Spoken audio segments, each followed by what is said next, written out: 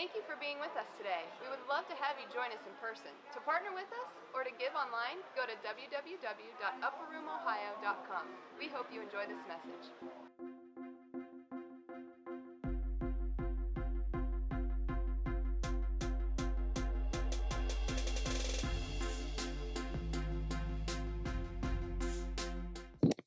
Okay, well, a couple weeks ago, you guys know me.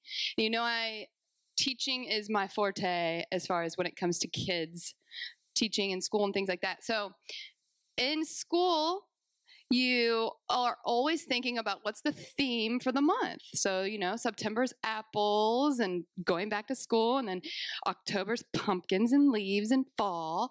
And so whenever we get together as a pastoral team when we're trying to figure out what are we going to speak about and stuff, I'm always like, this is the month before Easter. We need to be teaching about Easter. It needs to be all about Easter. And how do we tie this in? And that's why last week when he told me what he's speaking on, that's why I said, how does that relate to Easter?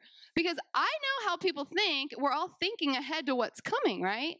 And so it only makes sense to me that we would just be, surrounding what we're speaking on and what we're going after with that, because our brains are already there. And so all that to say, as I'm running my mouth about that to him, he's like, that's awesome. You're going to speak on Palm Sunday. Like, dang it. So anyway, I'm excited because for me, when I think of Palm Sunday, it automatically connects, just connects me with worship. And you guys also know that is the other part of my heart. And that is just, I love to worship. I see the value in worship. It's not just a 20-minute song session for me. It's becoming and is a part of my life. And so I just think when you think of the triumphal entry, that is to me, all that I could think of is just, what was happening in the atmosphere and how they were worshiping as he entered. And so I'm just going to talk really briefly, and I'm just going to use a few verses. And then I told the team, I'm like, somebody needs to be listening because we're coming back to worship. And so I don't know about you, but either A, you're getting out early if you don't want to stay in worship, or B, you get to stay and have a 15-minute worship session. So it's your choice, but that's what we're going to do. And so we're going to start in Matthew 21, and read the story. I have notes all over the world right now, and I just hope to Jesus that my highlighting will help me know where I'm going. So let's do Matthew 21. I'm going to read it, and then I'll refer to different verses. Okay, Matthew 21, and I'm going to do 1 through 11. As Jesus and the disciples approached Jerusalem, they came to the town of Bethphage on the Mount of Olives. Jesus sent two of them on ahead. Go into the village over there, he said. As soon as you enter it, you will see a donkey tied there with its colt beside it. Untie them and bring them to me. If anyone asks what you are doing, just say, the Lord needs them, and he will immediately let you take them. This took place to fulfill the prophecy that said, tell the people of Jerusalem, look, your king is coming to you. He is humble, riding on a donkey's colt. The two disciples did as Jesus commanded. They brought the donkey and the colt to him and threw their garments over the colt, and he sat on it. Most of the crowd spread their garments on the road ahead of him, and others cut branches from the trees and spread them on the road. Jesus was in the center of the procession, and the people all around him were shouting, praise God for the Son of David. Blessings on the one who comes in the name of the Lord. Praise God in highest heaven. The entire city of Jerusalem was in an uproar as he entered. Who is this? They asked, and the crowds replied, it's Jesus, the prophet from Nazareth in Galilee. All right, so we're going to just kind of dissect a few of those verses and just kind of connect it to worship and hopefully break off any struggles you have during worship, things that prevent you from really being able to get into, understand, and fully just worship, whatever that looks like for you. And I just want to start by saying that, worship comes in so many different arrays and opportunities and demonstrations and all of these types of things. And I want to start by this challenge for you is that we were made to worship. And so therefore, we are always worshiping something. There is never a moment where we're not worshiping something. So that's my challenge thought for you is we are always worshiping something or someone. And so because we were made to worship, it's just in our nature. We're just constantly like, that's what our desire is. And so where the disconnect begins to happen is like, well, what is it that actually we are, or who are we worshiping, right? Because I just started thinking about this week, and I thought, oh my goodness, whatever my thought patterns are going towards. Now, I'm not saying if we're thinking about the actual task at hand, the job that we're in, or, I'm saying like we do need to be focused on those things. But what is happening in the waves of our heart? What's happening in the back scene of our brain? What's the thing that's constantly flowing out of us? Like what that is what we are constantly worshiping. And so lunch a couple weeks ago, we were just talking about, like, the women were gathered, and we were talking about the thoughts that are continually flowing in our brains about, like, our bodies, how we look, what we're not happy about. When we're looking in the mirror, we're thinking about our wrinkles and not, wow, God made me, I'm amazing. So do you see how, like, that could easily sway from, this is what I worship, is I'm worshiping me, whether or not I like me. Do you know that even if you don't like yourself and you're not happy with yourself, you can still worship yourself because that's all you're constantly thinking about, and all of this and on and on and on. And so or is our heart posture and what's in us and what's naturally coming out of us just this desire, this pure worship of him. Like, God, thank you for making me. I'm not sure I'm a fan of that wrinkle, but like, I know you are. And thank you for making me. Not the wrinkle. Okay? So I just want to challenge you that as we go along, like, we were born and we were made to worship. So therefore, we will always be worshiping something or someone. Okay. I'm just letting you know, like, I never, ever, ever, ever, ever, ever, ever want to stand up here and make you feel like I have mastered anything I'm talking about. So I'm in a continual journey, and while I love to worship, and it's like the main thing for me, like, I can stand here and be like, I just got conviction this week because I was like, oh my gosh, I think I'm like putting different things in different little bowls or bags or something, and some days I'm just worshiping me, and some days I'm just worshiping this, and some days I'm just worshiping this idea, and some days I'm just worshiping this dream, and and so just like, I just want you to know, like, I haven't mastered this. God is revealing in me like some things that I'm worshiping and not realizing it because I'm separating things. And so anyways, there's that. Okay, so let's just start with verse 7. In verse 7, 21:7, it says, they brought the donkey and the colt to him and threw their garments over the colt, and he sat on it. Okay, so I like to dissect things, and I like to look at verses and different words and things and see kind of what's symbolic in those things. And so as I'm reading into the donkey, okay, here are a couple things you need to know. Number one, the donkey is not used, donkeys are not used to someone unless they know them. So, like, it's not like you could just go grab this donkey and, like, he's completely fine with someone random hopping on him, right? The whole thing is, though, the donkey came, and when Jesus got on the donkey, like, the donkey was completely fine. And so it's like Jesus brought this humbleness. Jesus carried this peace about him, and so it was like automatically the donkey's like, oh, this is someone I know, right? And so as I was studying into it, a lot of times when kings entered different arenas or cities or whatever, they would come in on a horse, and the horse, symbolic of war and wanting to be aggressive and let's take this thing down. But I just think, as I was thinking about that and praying into that, it's like Jesus came in on a donkey for so many different reasons. It's not like he was just randomly like, hey, go grab this animal. No, there was things behind it that's important for us to know, and that is, like, he was humble. He carried peace, and he was trying to come into the city to connect with the common people. He didn't desire to stir up this aggression. If he came in on a horse, you imagine it. Like the week that we were talking, I think it was last week, when I pictured Jesus coming in on a horse, man, I'm picturing him like, I'm getting down, because there's that like authority, I guess you could say. And not that when he came in on the donkey, there wasn't the authority there, but there was this peace and this opportunity for the common people to connect with him. They could feel that connection. Okay, verse 8. Most of the crowd spread their garments on the road ahead of him, and others cut branches from the trees and spread them on the road. I love this. as I started to look into this. Okay, so some laid out garments and some laid out branches. Now, garments mean and represent value and importance, almost like a royalty, like laying those garments down. It was like, oh man, like they knew who was coming in. Like even though he wasn't the king, they're like, this is royalty. And they're laying down these garments, right?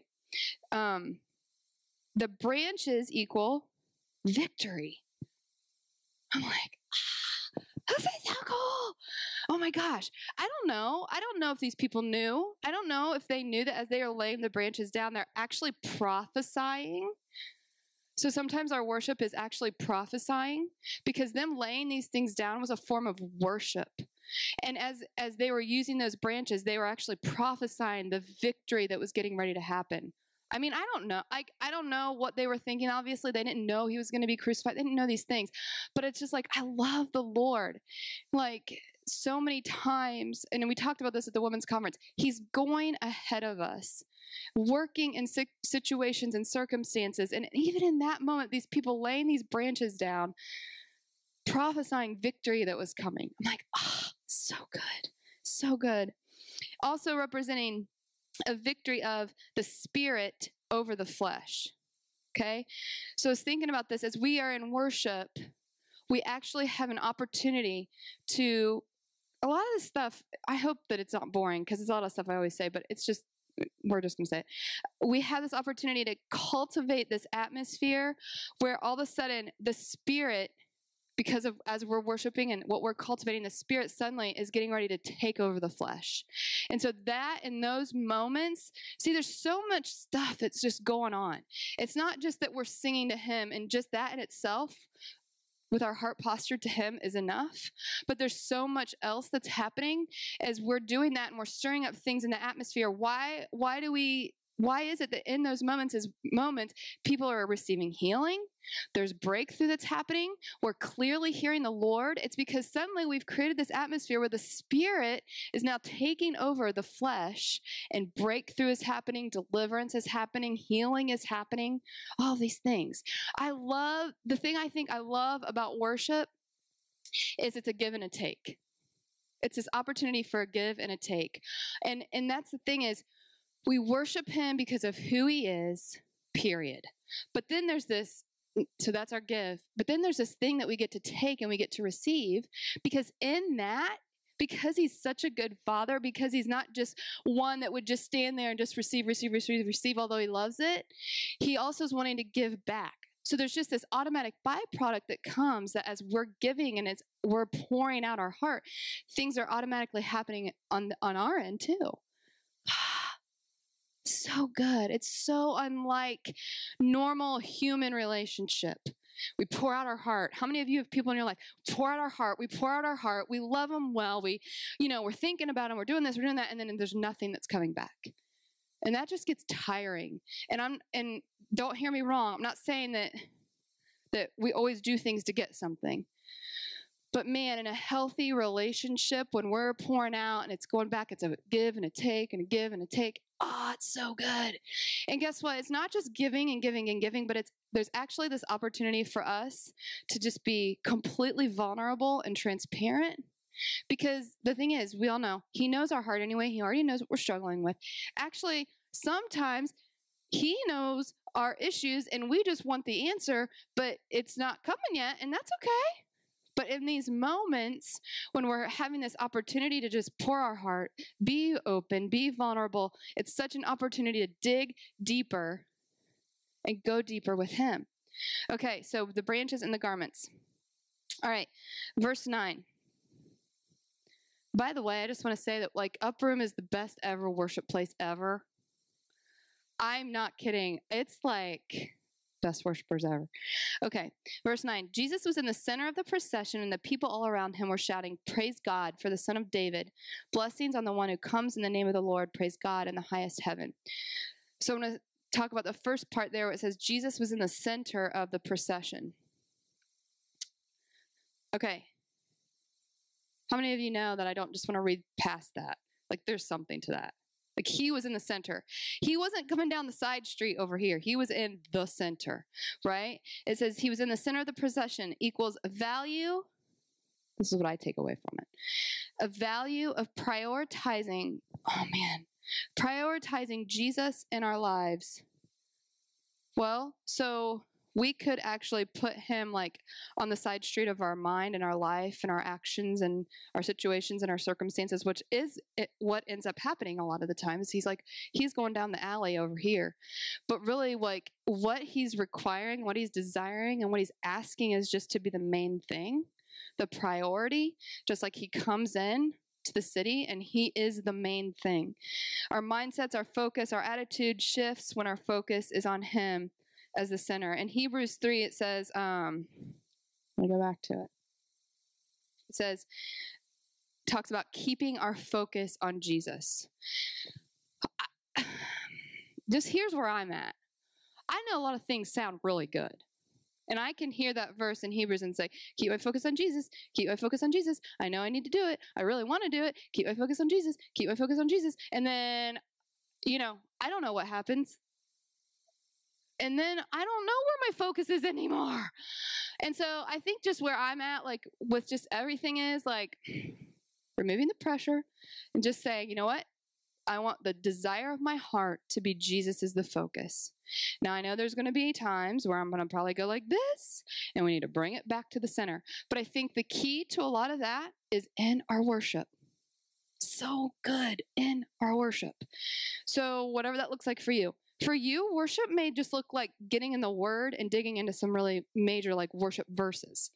For me, I have to turn on the music, and it has to be the right song, and not like, don't hear me wrong, but God, what is the song that's going to minister that I need to listen to today that's going to minister to me? Because that's just how I go, and just hearing the Lord in it. And then the next thing you know, as we begin to put ourselves into this atmosphere of worship, what happens? Where does our focus go? It goes from like over here to now he's back at the center.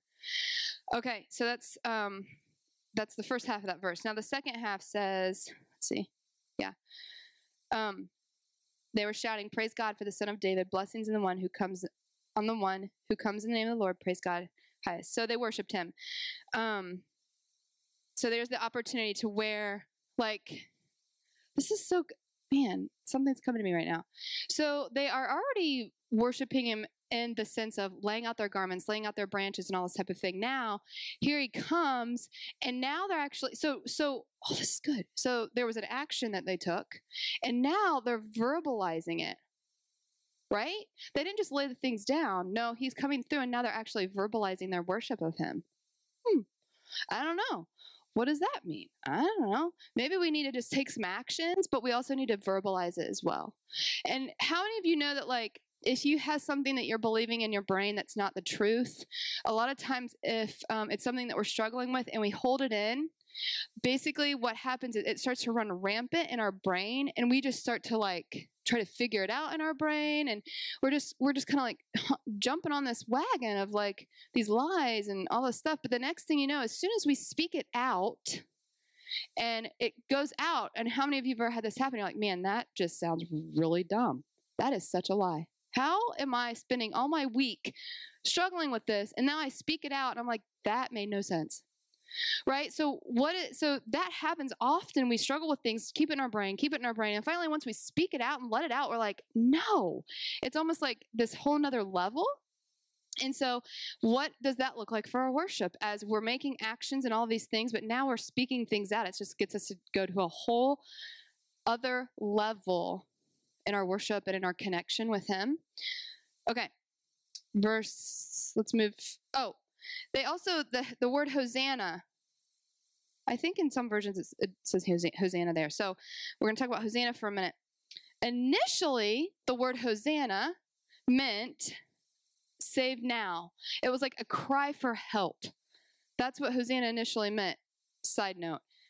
Do you guys know the song it's talking about? Havana? You guys know what song we're talking about?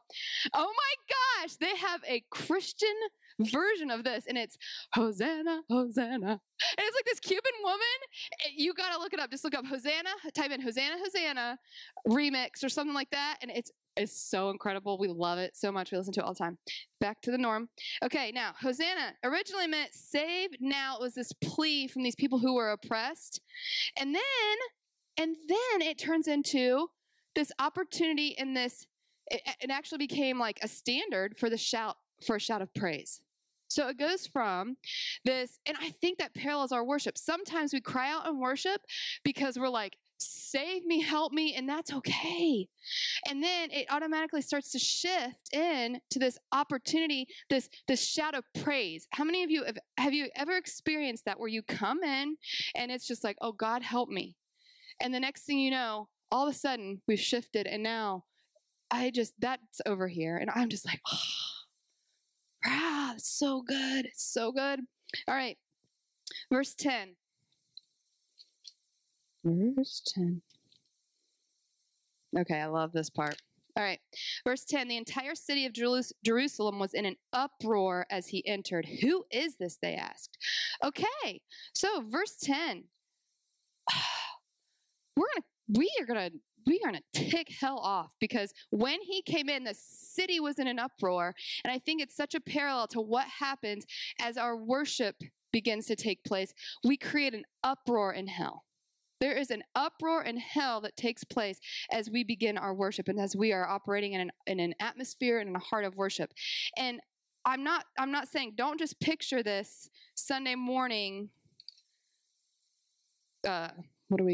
What is it when we all do it together? Community? Corporate. Yes, thank you. I'm not just talking about the Sunday morning corporate worship. I'm talking about in your car, in your prayer time, in your Bible reading, whatever that looks like. Hell is shaking as we begin to just turn our hearts and turn on our worship. I just think that's just so powerful. So hell gets in an uproar. Spirit takes victory over our flesh, breakthrough, salvation, healing, deliverance, all these different things. We've told story after story about the healings that have taken place during worship. Like, man, hell is mad, and all of these things that are popping up, like, God is taking care of it in our worship and the atmosphere of it. We're cultivating this victory over these different things. It's so, so, so, so incredible. Okay, and the crowds replied, it's Jesus, the prophet from Nazareth in Galilee. All right, so here's how I'm ending. I'm telling you, I was short. I hope you don't feel cheated. But I got a couple more verses. So we're always worshiping something, like I said. Now I'm gonna leave you with a verse here that's like slightly convicting. It's in Hosea 9. I think I better turn to the Bible because I just took notes and I don't want to just not say this right. So it's Hosea 9. Could take me a minute to find it. There it is. Hosea 9 verses 1. Okay. It says, O people of Israel, do not rejoice as other nations do, for you have been unfaithful to your God, hiring yourselves out like prostitutes, worshiping other gods on every threshing floor. Man, I felt like I'm going to share that verse. That's intense. I'm going to read it again. For you have been unfaithful to your God, hiring yourselves out like prostitutes, worshiping other gods on every threshing floor. So this is the comparison here. As we're worshiping other things, remember I said we were made to worship. I'm going to read Psalm 100 here in a second. But as we're made to worship, we're our bodies, everything in us is like, that's what we're made for. We're made to worship. But it's our choice what we choose to worship, right? And as we're worshiping anything else other than him, he's basically kind of like comparing us to hiring ourselves out like prostitutes, worshiping other gods. Back in Isaiah, it's talking about back when the Lord was asking the people to do something. He was asking them to mourn. He was asking them to be really somber about something. Can't remember all the details. But when he found them, they were basically doing a whole nother thing of worship. They were eating and drinking and playing and totally aside from what he had asked. And he's so he's serious. He's serious about it. He is a jealous God. He is jealous for the thing he created us for to be for him. That's it. And so today for me, I think the call is in John 4:24. It says to worship him in spirit and in truth. And the first part of that, sometimes I actually think all the churches do half of this verse really well. Not being judgmental, but I'm just saying, like, the first half of that verse is like kind of referring to like a spiritual ceremony. You know, you go in, we have 3 songs, worship, good. Okay, but then there's this other part of that, and that is the and truth.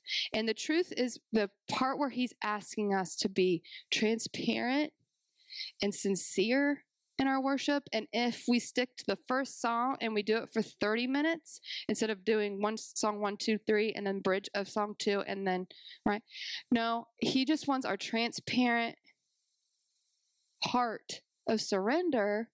And I just think, you know, as he was entering in, knowing what was getting ready to take place, these people that are prophesying victory and they're prophesying royalty. I mean, this message could go like 1,000 different directions, but worship is there's just so much to it.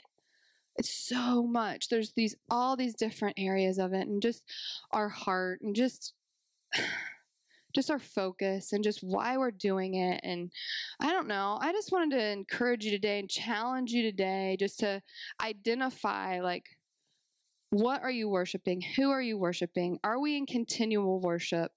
Remember Rick Pino said, he worships when he takes out the trash. He worships when he changes the poopy diaper. Like, Aaron called me this week. He's like, what are you doing? I'm like, I'm folding a pile of laundry, because I always have 5 piles of laundry. And I feel like if they're washed and dried, then we're good. But then they like start to heap, and then I'm like, okay, I got to fold these and put these away. And so I said, I'm folding laundry. And then he's like, oh, so you're worshiping? I was like, yes, I am.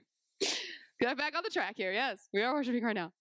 Thank you for this one who wears 5 outfits every day. And, you know, all this type of thing. But really it is. It's this like, what does it look like if, as upper roomies, we just take it like to the next level in our worship? Like, we do it really well already, but like, I just feel like there is just this call for us just to take it even deeper, and not to make sure that we're not doing just the spiritual ceremonial side of things, but to just take it transparent and vulnerable and surrender, and really figure out, what can I give as I worship? And we're going to have the band come, because we're going to spend, it's only 10:15. And so we're going to spend 15 minutes of just worship. And what does that look like as I'm giving and I'm receiving and I'm giving and I'm taking, and there's just this beautiful flow that's happening. Oh, so good. All right, so I'm going to read Psalm 100, and then we're going to do some worship.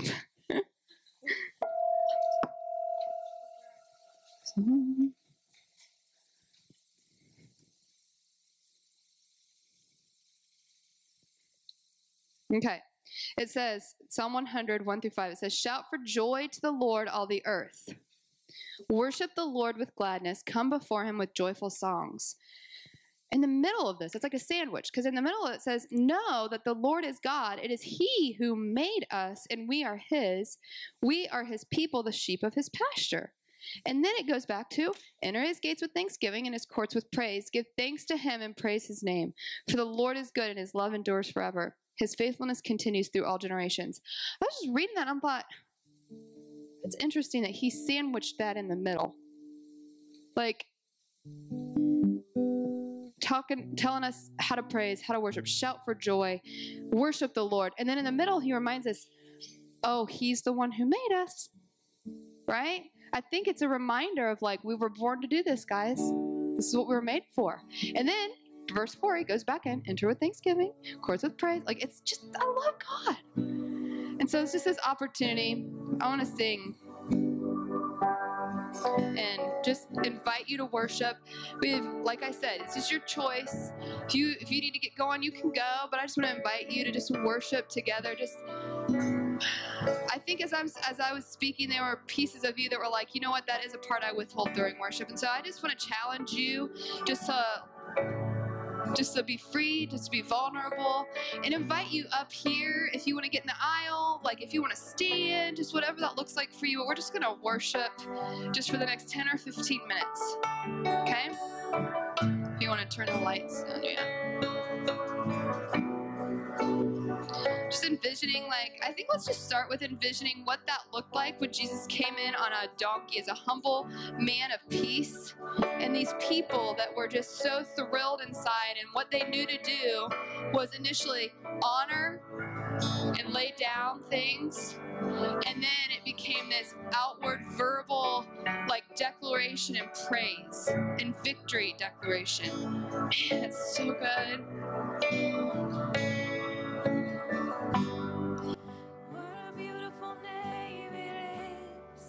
What a beautiful name it is, the name of Jesus Christ, my King. What a beautiful name it is, nothing compares to this. What a beautiful name it is, the name of Jesus. What a beautiful name it is, what a beautiful name it is, the name of Jesus Christ, my King. What a beautiful name it is, and nothing compares to this. What a beautiful name it is, the name of Jesus.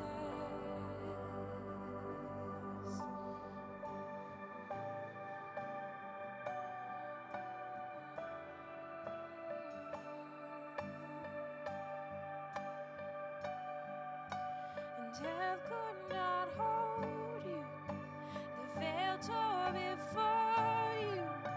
Your